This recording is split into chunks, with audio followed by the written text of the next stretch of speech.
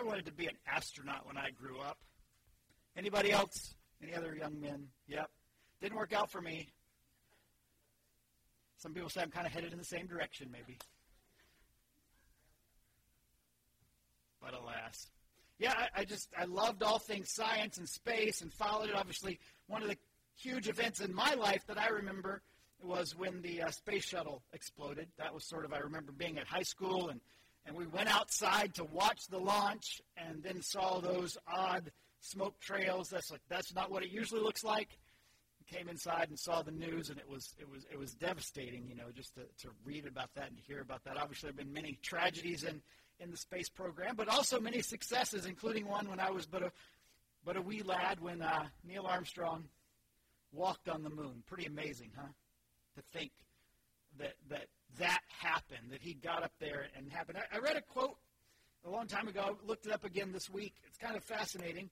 As he's been to space, as he's walked on the moon, as he's in the capsule, I think it was as he was getting ready to come back, he said he looked out the window, the viewer from the capsule. He says, it suddenly struck me that tiny pea, pretty and blue, was the Earth. And I put up my thumb and shut one eye, and my thumb blotted out the planet Earth.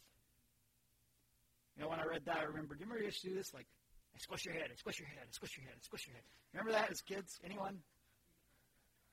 Still do it from time to time? Get far enough away. I don't like you. That's what I pictured. You feel like so big. But this is what he said after saying this. He said, I put up my thumb, closed one eye, and my thumb blotted out the planet Earth. But I didn't feel like a giant. I felt very, very small. Today I want to look at how small we are. And I think one of the great ways to do that is to talk about this universe we live in. Part of it's just the space stuff that I love so much, and part of it was a Louis Giglio talk I heard way back a long time ago, and to think about what it means to live in this universe and what that says about us and what that says about God. Psalm 19 gives us a good starting off point. Psalm 19, the psalmist would tell us about the heavens that we're in, this universe that we're in. And in Psalm 19, verse 1, he says this, the heavens declare the glory of God. The skies proclaim the work of his hands. It says I think the next slide tells us, day after day they pour forth speech. Night after night they display knowledge. There is no speech or language where their voice is not heard. The voice goes out into all the earth, their words to the end of the world. The heavens declare the glory of God.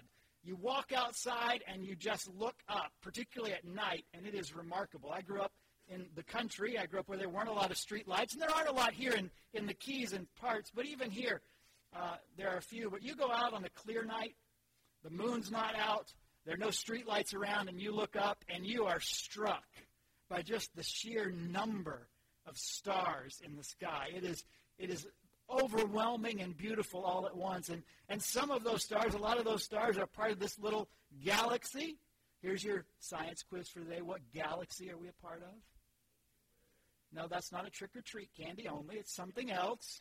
It is our galaxy. I got a picture of it here. I hope these pictures all work. You never know sometimes. That is a view of the Milky Way galaxy. Now, obviously, it's not really a view because I don't think there's a camera that can take that picture.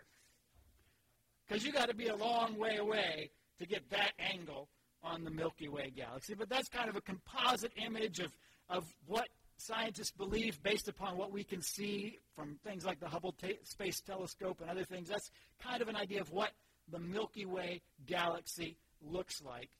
Billions of stars in the Milky Way galaxy. To give you an idea of what that means, if you were to count one star every second, 1, 2, 3, 4, one star a second, it would take you over 2,000 years to count all the stars just in our galaxy. And it's one galaxy among many, many, many, many thousands of other galaxies in this vast thing we call the universe.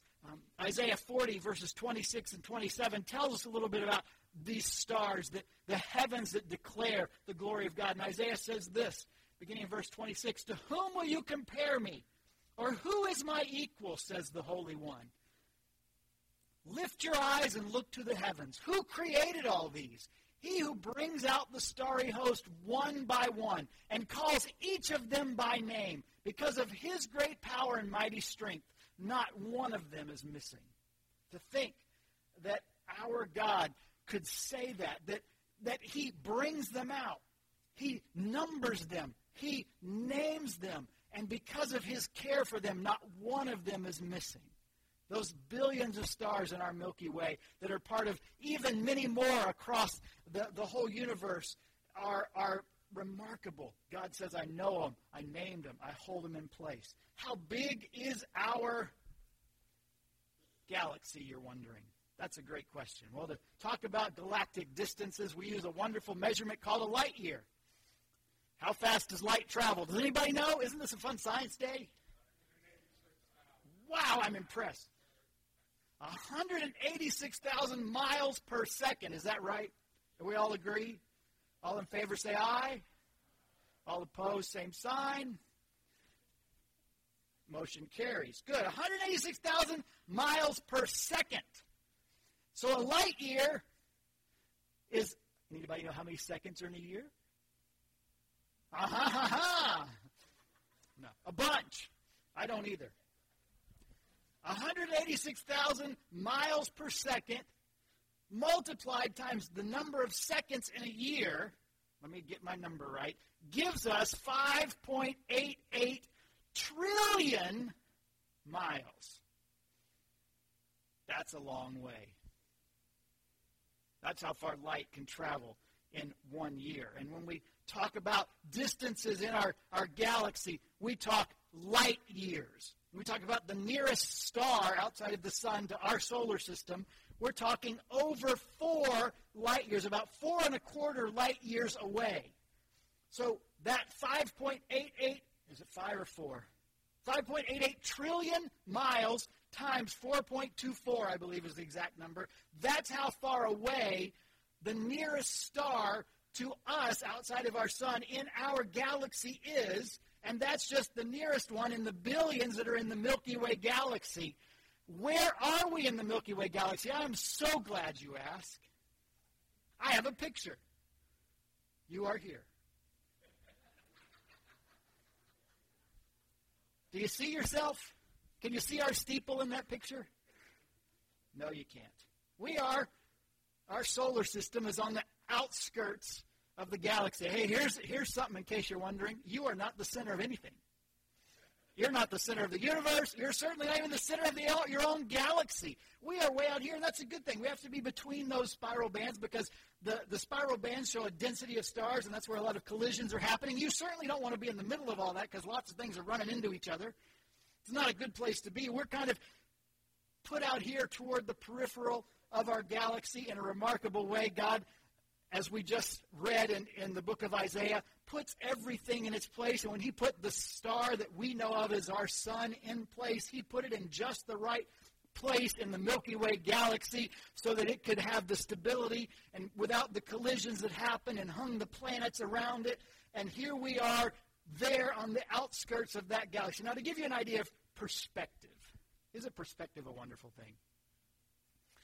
We jokingly say you are here and draw a circle. But if we were to give a dot on that picture that would accurately represent our solar system, not Earth, our solar system, Sun to Pluto, our entire solar system, you could not see it. It would be minuscule, microscopic. If this picture was the size of the North American continent, U.S. and Canada and some in Mexico, so that's a big splotch, right? If that picture was the size of the North American continent, our solar system, not Earth, our solar system would be represented by a quarter. Isn't that remarkable? Put a quarter on North America, and that's kind of our neighborhood. It's just sort of where we hang out in this huge, vast solar system, the nearest star of which is about 4.25 light years, 4.25 times 5.88 trillion miles away. here we are, just hanging here. And God put everything right where he wanted it, right where it could be, right where it needed to be. He knows every star by name, and he makes sure it stays in place. Psalm chapter 8 will give us a little insight into that too. The psalmist writes these words. He says, when I consider the heavens, the work of your fingers, the moon and the stars, which you have set in place, what is man? That's a great question, isn't it? What is man that you are mindful of him? The Son of Man, that you care for him.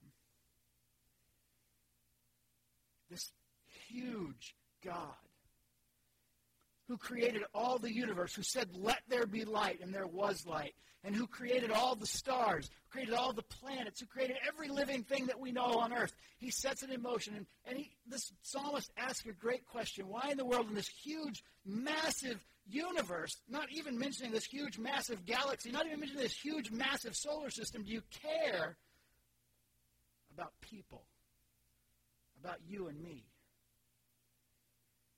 Well, since we're on the question of perspective, let's talk about our quarter on the North American continent, our solar system. I tried to get an idea to give us to give you an idea of the scale of our solar system. Anybody else like football? You know how long a football field is? How long is a football field? 100 yards. We're going end zone to end zone, or in line to end line, not end zone to end zone. So we're getting rid of that 10 yards in the end zone, because I don't have to worry about that. The Bucs never go there anyway. The Dolphins didn't get there very often the other night. But anyway. So we're going to start. And we're going to take a bowling ball to represent the sun and put it on the goal line. Bowling ball is about 8 inches in diameter. So that's our sun. On that scale, 1 inch will equal 100,000 miles. Okay? 1 inch equals 100,000 miles, which means 1 yard, of which on a football field there are 100, equals how much? Oh, math. Math and science is a good day, right? How about 3.6 million? Am I right? 3,600,000 miles is a yard on the football field. So the sun, represented by a bowling ball, is on the goal line. Now, if the sun is a bowling ball, what do we need to use to represent good old Earth? A peppercorn. That's relative size, the Earth to the sun. A peppercorn. Where do we have to put this peppercorn? If we're going to put this peppercorn on that football field to represent how far it is from the sun, how far is the Earth from the sun? You guys are so good today. 93 million miles. So if you've got your calculator app, 1 yard is 3.6 million miles, and we need to put our peppercorn 93 million miles away from the sun. Where does it go? That's right, the 26-yard line. Good job. The 26-yard line. We're that far away. That's pretty good ways. That's 2 first downs. And a half. That's the Earth. Now, what if we're going to put Pluto? Not the Mickey dog, but the planet. Actually, it's not a planet either anymore, is it? I don't know what it is. That thing out in space that's called Pluto. Where do we put it on our football field? Any guesses? 50-yard line. So it would be twice as far away from the sun as the Earth. That's way too close. The 1 yard line, that is also way too close. You need, in fact, 10 other football fields. It is 1,019 yards later to get to the pinhead. Actually, that's probably too big, but that's all I could think of to represent. The pinhead that represents Pluto. 10 football fields plus 19 yards later is Pluto. And way over there is a bowling ball. Can you see the bowling ball from Pluto? Could you imagine if you just had 11 football fields back to back to back, and you went and put the sun at the goal line, and then about 10 yards later, Mercury, and a few yards past that, Venus and Earth. And you got all the way out here on 10 football fields plus 19 yards later. And then I said, okay, go find the stuff you laid. And what you'd have to lay down are pinheads, because that's 3 or 4 of the planets. Peppercorns. There's a few peppercorn-sized ones. We might even get up to the size of like an almond or a hazelnut for a massive planet like Jupiter. How easy would it be to find all those things over 1,019 yards? Can't see any of them. You have to hopefully wander across them. And what did the psalmist say? What did we just read? He said, there, God put all of those in place. The sun, the moon, the stars, all of them. He put in place. He knows them. He named them. And we're just hanging out here on this third rock from the sun, which Carl Sagan, famously called a mote of dust suspended on a sunbeam. Do you know why he called it a mote of dust suspended on a sunbeam? I'm so glad you asked, because I looked this up. Some of you probably do. But in 1990, the Voyager space probe got all the way out here, 1,019 yards away from the bowling ball, past Pluto. And they sent instructions to that space probe in 1990 to turn its cameras around and look back on the solar system and take pictures, which is remarkable. Because there are places I don't even get good cell phone reception, and they're talking to something 4 billion miles away. And so it did. It turned its camera back and began to take a series of pictures back across the solar system. It took days for that signal to travel. And on those particular times, 1990, you remember that wonderful sound when the internet was just starting to catch on? I worked in a library at a seminary. We had a dial-up modem. I think it was 9600 baud. I don't even know what that means anymore. I just know it took a long time to do anything. And you would dial it up, and you'd hear that familiar tone, and you'd wait and wait and wait. We could make queries of other libraries to find articles and books that we could get for students at our library that were doing research. This is the technology of that day, and somehow they're speaking out or sending signals out, and this satellite, this space probe is sending signals back, and it's in a series of images that they made a composite of. That is what the next picture I want to show you is. This next picture is a composite of all those pictures Voyager sent back. And there is Earth. Can you see that pale blue dot?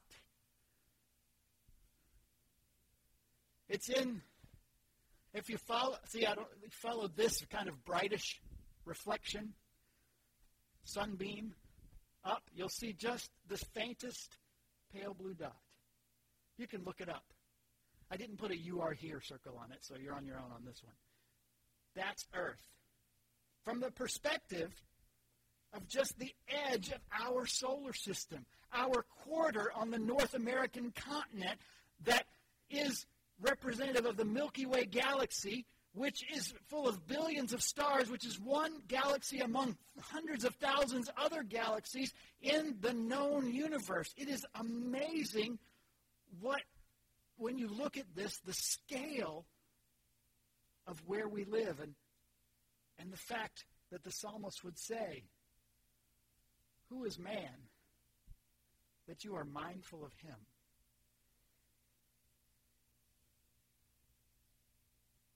We're really not much, are we? Saying, "Preacher, you're making me feel really small." That's not my goal. My goal is to help you realize you are small. See, humanity in all of its history has tried to make ourselves bigger and bigger and bigger, and God smaller and smaller and smaller. And somehow, even with the technology that's, 25 years old. Yeah, I'll do my math. 25 years old, we see the tininess of the planet that we live on. And yet we look at that and say, wow, look how amazing man is that we can create a space probe and send it that far and have signals go back and forth and somehow understand this. Man is incredible. Or in the immortal words of Donald Trump, man is huge. Really huge.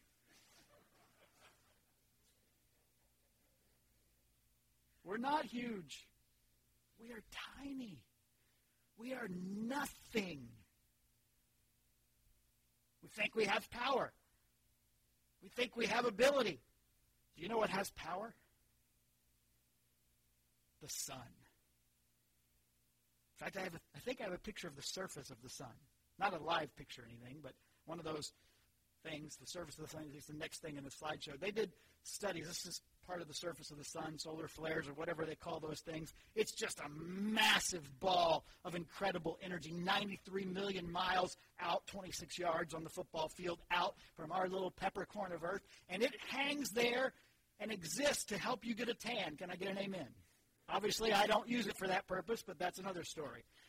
It hangs out there and sends light and heat to us. Did you know that when they calculate the amount of energy the sun creates, I found this a fascinating statistic, that if you took the total gross national product of the United States of America for 7 million years, you would have enough money to pay this power company for 1 second. That's how much energy it's generating day after day, night after night, although it's never night there, I guess. All the time. It's just pouring out this energy. It's just this fireball that sends light and heat. And we are the perfect distance from this particular orb, this particular star in the sky, that everything about our planet is allowed to have life. We're tilted. You may have read these things. That we're tilted on our axis at just the right angle away from that sun that allows the seasonal changes and allows us to have life. So many particulars about how our Earth is situated in our solar system, which is in our galaxy, in relation to our sun, that allows you and I even to take a breath. Just the slightest change to any of that, and there'd be nothing here. And the Bible would remind us all of that God put in place just so. And we are tiny nothings in the middle of what we think is the universe, when in fact,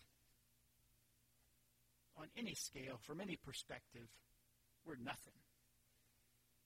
Our solar system is nothing. Our planet is nothing. We're just hanging out here in space, lucky to take the next breath. You know, there's a picture of a galaxy I want to show you. I think it's a fascinating galaxy. It's called the Whirlpool Galaxy. Have you heard of this? Some of you have, I'm guessing. It's a fascinating galaxy. It's pretty cool because of its orientation to us and to the pictures the Hubble Space Telescope can take of it. So we're going to skip the Hebrews passage and go to that next picture of the galaxy. There it is, the Whirlpool Galaxy. It's oriented toward us, so that's the kind of picture we can take. Not all galaxies give us that kind of view, but because of what it is, that's what we get to see. This incredible Whirlpool Galaxy. Scientists are amazed by this. They love to study it. What you notice about that might be those kind of pinkish or brighter places in there. They believe those are places in that galaxy that stars are being born. All the time throughout the universe, stars are being born. And we have this incredible view of the Whirlpool Galaxy. It's symmetry. That other thing out there, one of the reasons I understand they call it the Whirlpool Galaxy is they thought they were sucking that other galaxy in. Kind of just in it. It's not.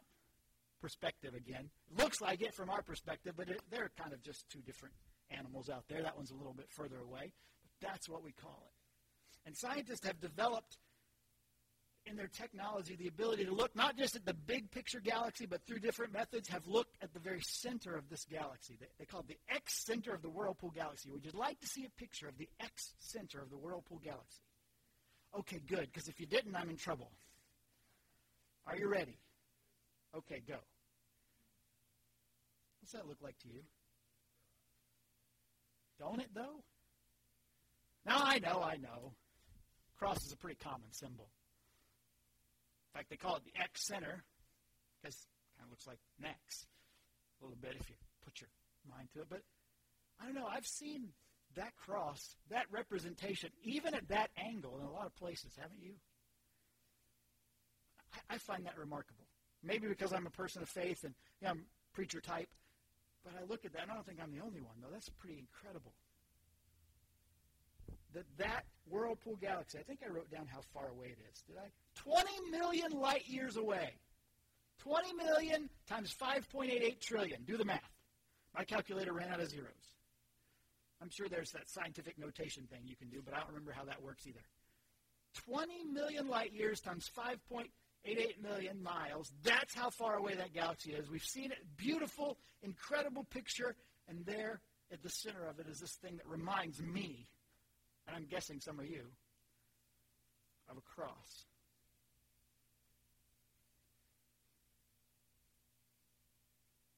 I find that comforting on some level, don't you? That in the vastness of this universe, as we look around, as the psalmist would say, the heavens declare the glory of God, I get that message. As I look at the power of the sun, I'm reminded that our God is a consuming fire and a reminder of his power and glory present in this holy God. I get that message. And I have to wonder, much like the psalmist, what is man? Who am I? Who are you? That this huge God that put the stars and the sun and the moons in place, that he is mindful of me. Or put another way, how did the one who hung on the cross, who we understand to be the very Son of God, the one the Bible says is the agent by which all things were created. Without him, there's not anything made that was made. How did he come to walk on this mote of dust suspended in a sunbeam?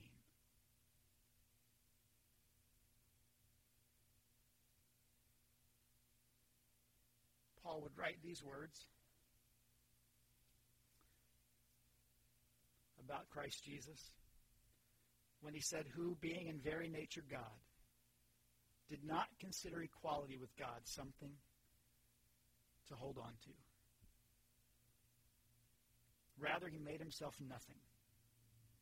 And he took the very nature of a servant, being found in human likeness as a man. And having been found in appearance as a man, he humbled himself, and he became obedient unto death, even death on the cross. Even death on the cross. That great God, Jesus being the second person of the Trinity, the Word that became flesh, God in the flesh, walked on this mote of dust suspended in a sunbeam as he humbled himself, as he emptied himself of all that, and was willing to die on a cross. Now, history will tell you Jesus died. Yes, we have the Bible. We have those sorts of things that we look to. But history outside the Bible will record of this man, Jesus, and will record of he and others like him that had, according to some historical records, messianic aspirations that Rome snuffed out on that cruel instrument of torture we know of as a cross. But history won't tell you why he died. Might be helpful to know what that was about, don't you think? Why would this awesome and eternal God step foot on this minuscule planet in the grand scheme of things and go through what he did? Might it have been so that I could be rescued from this little brief wisp of a life that I live and returned to the story of this eternal God that created everything and holds it in place and might invite me to know him? Psalm 103, verses 8 through 12, kind of tell us that story when the psalmist writes these words. The Lord is compassionate and gracious, slow to anger, abounding in love. If our God is a consuming fire, if that fire of his fury, of his wrath was unleashed like the sun, we wouldn't be able to stand in his presence. But he's slow to anger. He's abounding in love. It goes on and tells us this about our God. It says he will not always accuse, nor will he harbor his anger forever. No, rather it tells us he does not treat us as our sins deserve, or repay us according to our iniquities. Aren't you glad?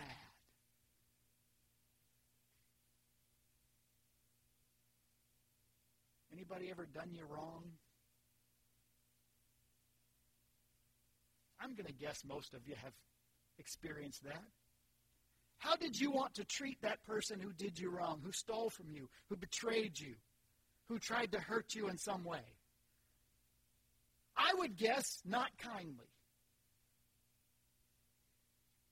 And yet, according to Scripture, according to the Bible, we have time and again treated our great God, our awesome God, our huge and holy God that way. And yet he does not treat us as our sins deserve or repay us according to our iniquities. Instead, what does he do? It tells us in the next verse, this is what he does.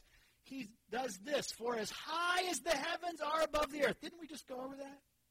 How high are the heavens above the earth?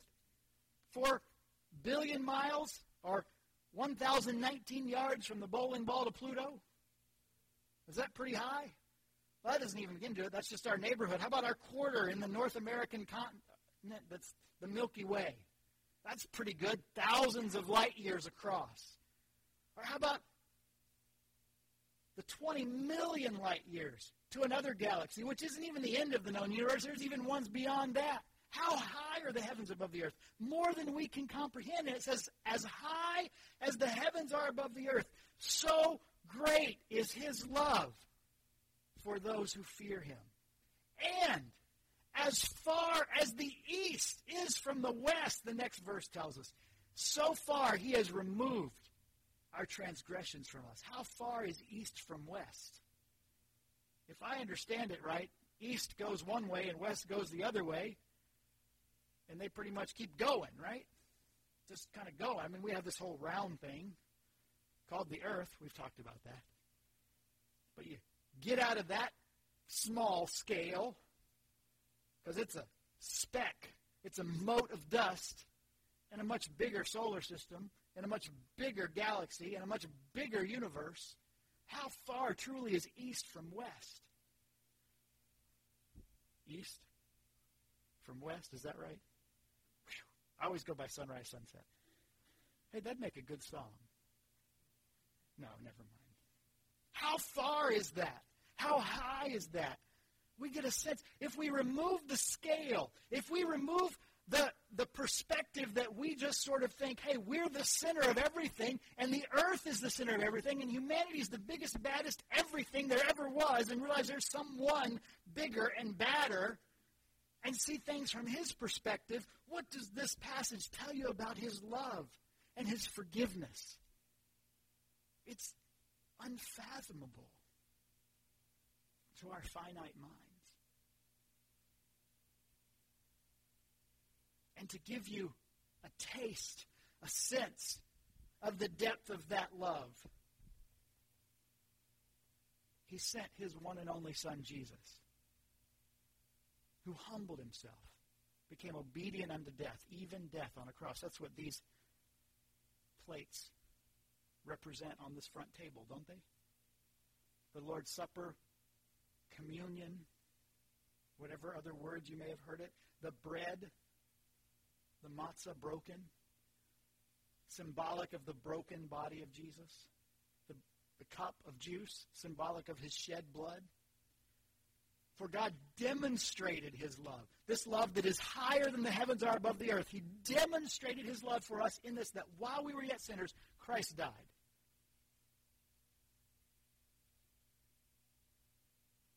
We have some parents here, yes? You love your kids? Raise your hand if you love your kids. Raise your hand if your kids are the best kids ever. Okay, good. Just checking. Let me ask you. I want you to look at somebody else in this room. All you parents who just raised your hand and said you love your kids, find somebody else in this room. You don't have to call them by name. I just want you to think of that person in your head that's not related to you. Okay? You got that person? Parents, here's your choice. Either they die or you sacrifice your kid on their behalf. Who's going down? Half of you are gone. Right? Choice for me would be easy. If I have a choice to save my child or somebody else, who am I going to save? Going for my kid.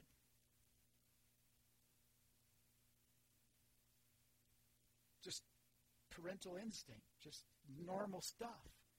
Might be tragic to think of what would happen to the other person, but given the choice, it's not a hard choice. And Scripture says God demonstrated this love that's higher than the heavens are above the earth by making the choice whether his child would die or somebody else would die. He let his child die. More than that, I mean, that's really underselling it, isn't it? Because of your sin and mine, because of what that sin deserves, from a God who is a consuming fire, according to Hebrews and Deuteronomy. God unleashed, we might say, what I rightfully deserved and had earned by my rebellion against him on his innocent son. I love the movie Gladiator, among others. And early in the movie, there's a battle. And after it's determined that the barbarian horde does not want peace by sending back the severed head of one of Maximus's troops, do you remember Maximus's instruction to his army? 2 words. I know we're in church, but you can say them. Nobody remembers? Unleash hell. Now do you remember? Or you just wanted me to say it instead of you because I get it? That's what he says. And that's, in some manner of speaking, what we could say God did to his son Jesus. Because he loved you. Because his love for you is higher than the heavens are above the earth. And so when we take these elements, this wafer and this cup, that's what we're taking. That's what we're symbolizing. That kind of love. Do we do this regularly? Yes, once a month. Maybe you do it more often at your place of worship if it's not here. Maybe you do it less often. But no matter how often we do it, if you've been around church word for a while, it's pretty common. We do it a lot. And it's easy to say, okay, oh yeah, I see the plate. I see the dishes on the front. Must be Lord's Supper Day. I know what's going to happen. And just kind of think it's another religious ritual. But that's not what God intended when he left it for us. When Jesus, with his disciples, took these elements that were familiar to them from the Passover and said, I want to give them new meaning and full meaning.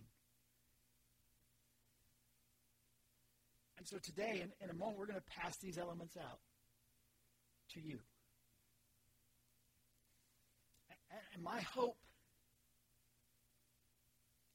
is that you'll see them maybe a little bit differently because of what we talked about. That you'll see in this wafer and in this cup